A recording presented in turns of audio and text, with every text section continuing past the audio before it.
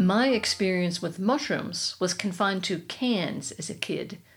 In Germany, collecting them is a cherished hobby, but don't bother asking anybody where to find them, because they aren't telling. Welcome to Expat Chatter. This is Brenda Arnold. In our suburban yard in northeastern Ohio, I can't recall ever seeing a single mushroom. Or maybe they were there, and we just unknowingly squashed them when we put down bases to play baseball. Nor did the woods behind the house harbor any. Perhaps the trees were too young. So my early experience with mushrooms was restricted to rather pitiful canned specimens that wound up in omelets. Thus my surprise upon arriving at my friend Anke's house just outside Munich when I was met with a distinctive woody smell.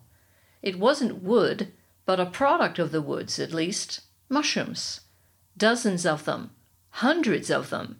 She had just returned from a week-long mushroom collecting expedition in what had been an extraordinary mushroom season. This bountiful booty had been carefully laid out to dry in the sunroom, filling the entire house with its distinctive aroma. How exciting, I thought, to venture into the woods to collect wild food that you could actually consume. Like hunting, but for vegetarians, and those with a bad aim. And you don't even need a gun, just a little Red Riding Hood style basket. This is easy in Germany, since a lot of people, particularly in rural areas, use such baskets for shopping. But my big question was, how do you know which mushrooms you can eat? Then I remembered a museum display of common local mushrooms, both poisonous and edible, with full descriptions of their characteristics.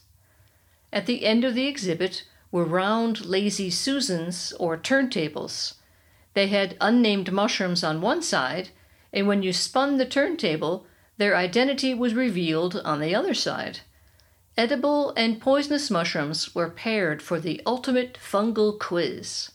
And I do mean ultimate, since if you get it wrong, it's all over. Does this mushroom spell your demise, or a tasty addition to a salad?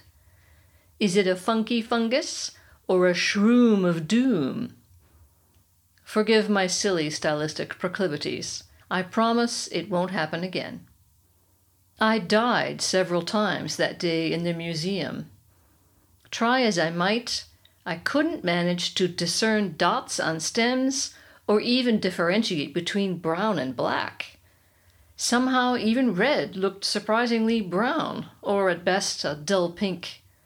My previous confidence in my ability to identify colors was seriously eroded that day, making me wonder about all the outfits I had ever put together. Had I been wandering around in mismatched clothes my whole life?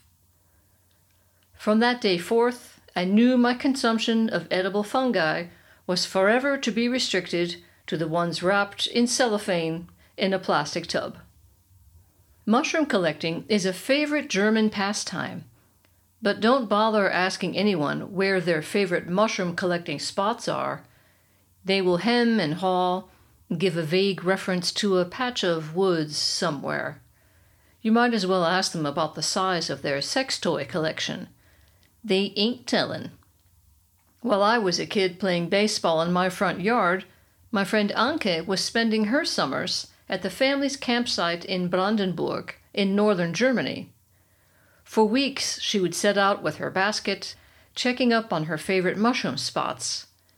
In those repressive East German days, it was also a rare opportunity to roam free without fear of being observed by the state police, as was the case in cities. There's a wonderful mushroom story by the anthropologist Jared Diamond in his epic book Guns, Germs, and Steel, where the author talks about one of his extended sojourns with tribes in Papua New Guinea. These tribes continued to live off the land and belong to some of the most remote groups of people still in existence. After an extended trek through the forest, he and his companions began to run out of food. Looking around for something to forage, one of the group suddenly exclaimed, "Hey, we're in luck! I just found a whole bunch of mushrooms." Diamond immediately assumed his professorial voice and gave a lengthy warning about eating unfamiliar mushrooms, as they could be poisonous. The members of the tribe looked at him the way your mom looked at you when you claimed you hadn't touched the cookie jar despite having chocolate all over your face. Once they overcame their disbelief at his obvious ignorance, the mushroom discoverer put it bluntly. Only an American would say something so stupid. The mushroom man proceeded to describe the exact qualities of this newly discovered mushroom, where they grow, and the best way to prepare them. If Jared Diamond were a dog, he would have whimpered, put his tail between his legs, and curled up behind the nearest tree in shame. The fly agaric is the mushroom most familiar to people from fairy tales, with its colorful white polka-dotted red cap.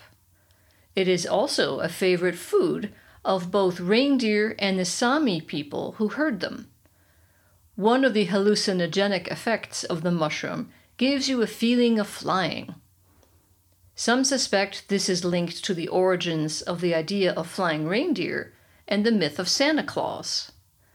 The fly agaric mushroom, also known under the much more melodious name of Amanita muscaria, which sounds more like an opera singer than a mushroom, was central to many Northern European and Asian peoples' winter solstice celebrations and ceremonies. It was consumed by ancient medicine people to induce visions. I wonder if the tribal elders restricted the consumption of these mushrooms to medicine men and women and kept them away from ordinary folk and children. It doesn't seem like it would behoove the guys out hunting to get high before they make a run at the woolly mammoths, the Neolithic equivalent of drunk driving. But I think we know what prehistoric moms must have said to their kids when they caught them ingesting these magic mushrooms. Shame on you! Thanks for listening, and see you next time.